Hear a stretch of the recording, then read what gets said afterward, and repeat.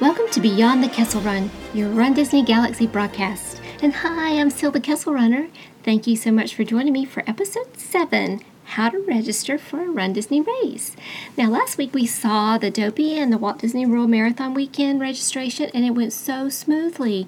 I was so excited to see everybody who registered for the Dopey and got in, and the Goofy Challenge and got in, and it was just so exciting, and they were happy. And it didn't always work that smoothly.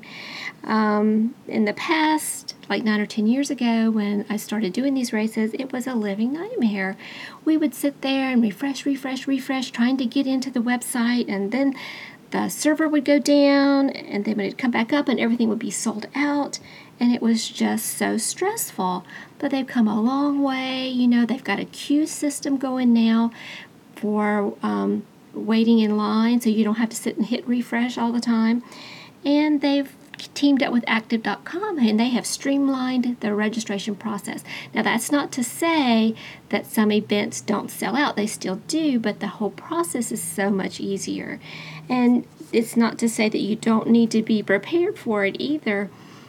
And you do. There's a lot of information that you need to have ready for registration day, and that's what I want to go over today. Now, there are 3 different waves of registration. The Disney Vacation Club and the annual pass holders, they get to register a week before the general registration.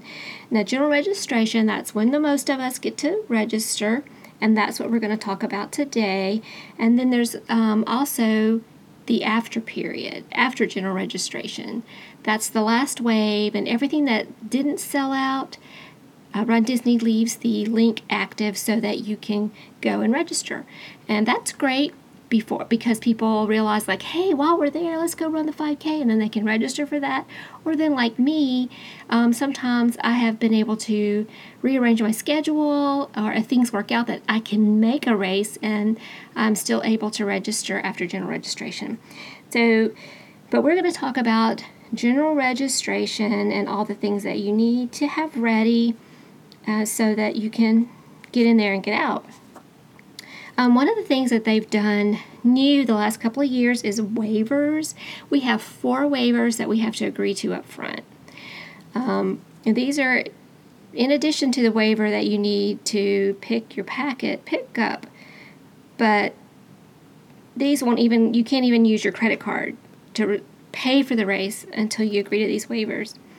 The first one is the Active.com waiver, and this is where you accept the fact that it could be a physically challenging race, and you're going to accept the risks, and this is your waiver saying that you understand what you're getting into. Then there's an event location waiver. This is different. There's one for Florida and there's one for California, and I'm assuming that someone some point didn't know where their race was, so they're letting you know up front that you know where the race is. So then you also have to agree to the resort waiver, and there's one for Walt Disney World and Disneyland, and this is where Disney outlays their policies. And they can refuse your entry. They don't have to refund your money. It's everything legalese that Disney has to get out there. It's in this waiver. And then your final one is the packet pickup waiver, and they describe the packet pickup process. You have to go to the expo. You have to have your ID. You can't get anyone else's. If you have someone in your family under 18, their legal guardian can pick it up. So they've had problems with this in the past, and they're laying it all out in this agreement that you have to sign and say, yep, I agree to all the information, and then you can actually pay them. But the most important probably thing you need to know before you register is, where do I register? Because I got that question the other day of I can't find the registration button. But actually, that's not going to become live until registration day. And you're just going to go to the Run Disney website. You're going to go to the event that you want to register for. And when it's time to register, there will be a blue button in the top right corner with the actual word register on it, and that's what you click to go to registration. So it's pretty straightforward on registration day, but if you're trying to find it before then, it's not going to be there. They always register on Tuesdays. It's going to be 12 noon, 11 Central, 9 Pacific. So those things you can count on, and you know to go to the Run Disney website. Now, I have a few tips to help you go through registration smoothly. First of all, know what you're going to register for. I mean, you don't want to get there and think, oh, I really didn't want to do the Dopey. I'm scared. Because, I've been there. But just know what you're going to do. And also know that you've also got to sign up for the commemorative items. And that can be a lot of money and a big commitment. I know I've spent $800 on registration day getting the race and the jacket and the purse and everything else. So know what you're going to do and be willing to put the money out, because it's not a deposit and pay later. It's all or nothing. Also, you need to have Plan B. This caught a friend of mine a couple of years ago. She and a friend were going to register for the Princess. They were going to do the glass slipper, and, her friend got it and she didn't. And they didn't have a Plan B, and so my friend just didn't register. She was upset, and she should, my suggestion going forward is to have a Plan B, so that in case the Dopey sells out, are you going to run all the races and just not get the Dopey medal? I mean, how important is it for you to run all the races, or is that medal important? And then, like in my friend's case, the glass slipper challenge, the glass slipper sells out. Are you willing to run the 10K and the half and not get the medal? So you just need to have that conversation before you get in, so it doesn't take you by surprise. The third thing that you need to know about registration is they're going to ask for a lot of information. First of all, if you are 18 years and older, you have to have an active.com account. Now, if you're like me and you're registering for your whole family, that means I had to have everybody's active.com account, and that is their username and password.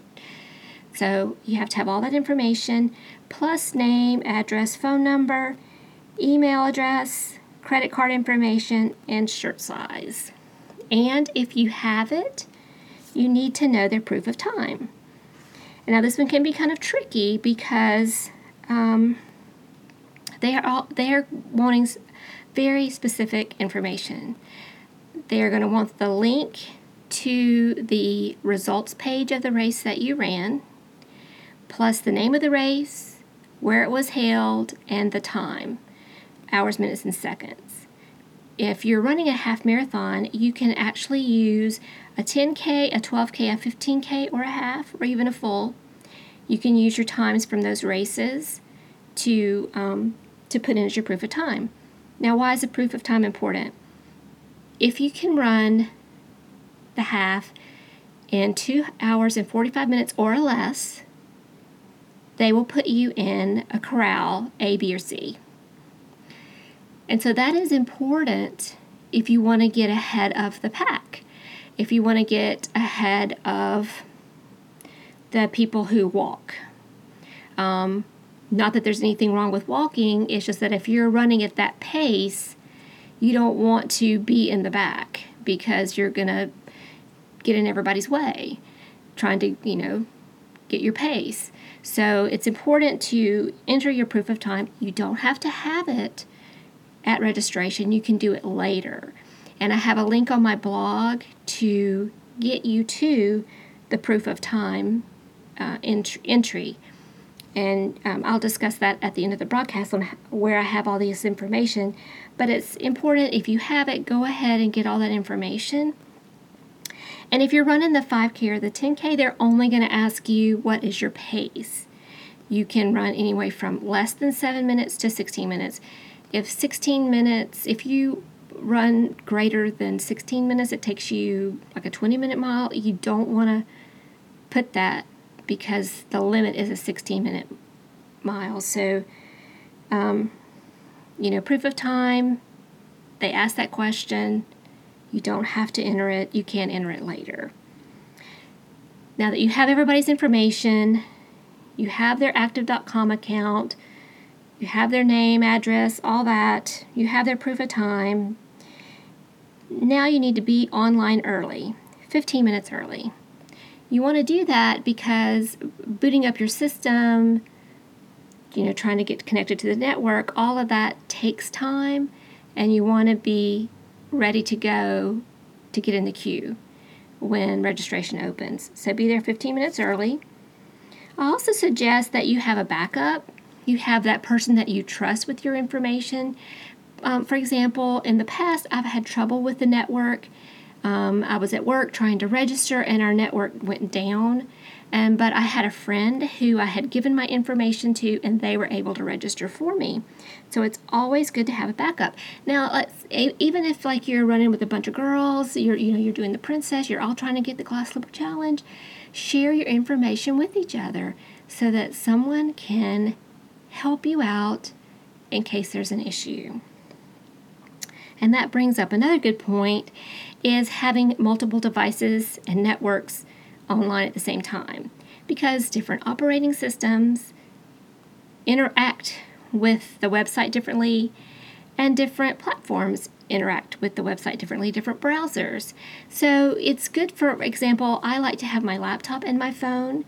My laptop is on Wi-Fi, my phone is not, so there I have two different networks and two different ways of getting in, and one of those is going to be successful. So that's a good point, to be sure and have two or multiple devices, at least two.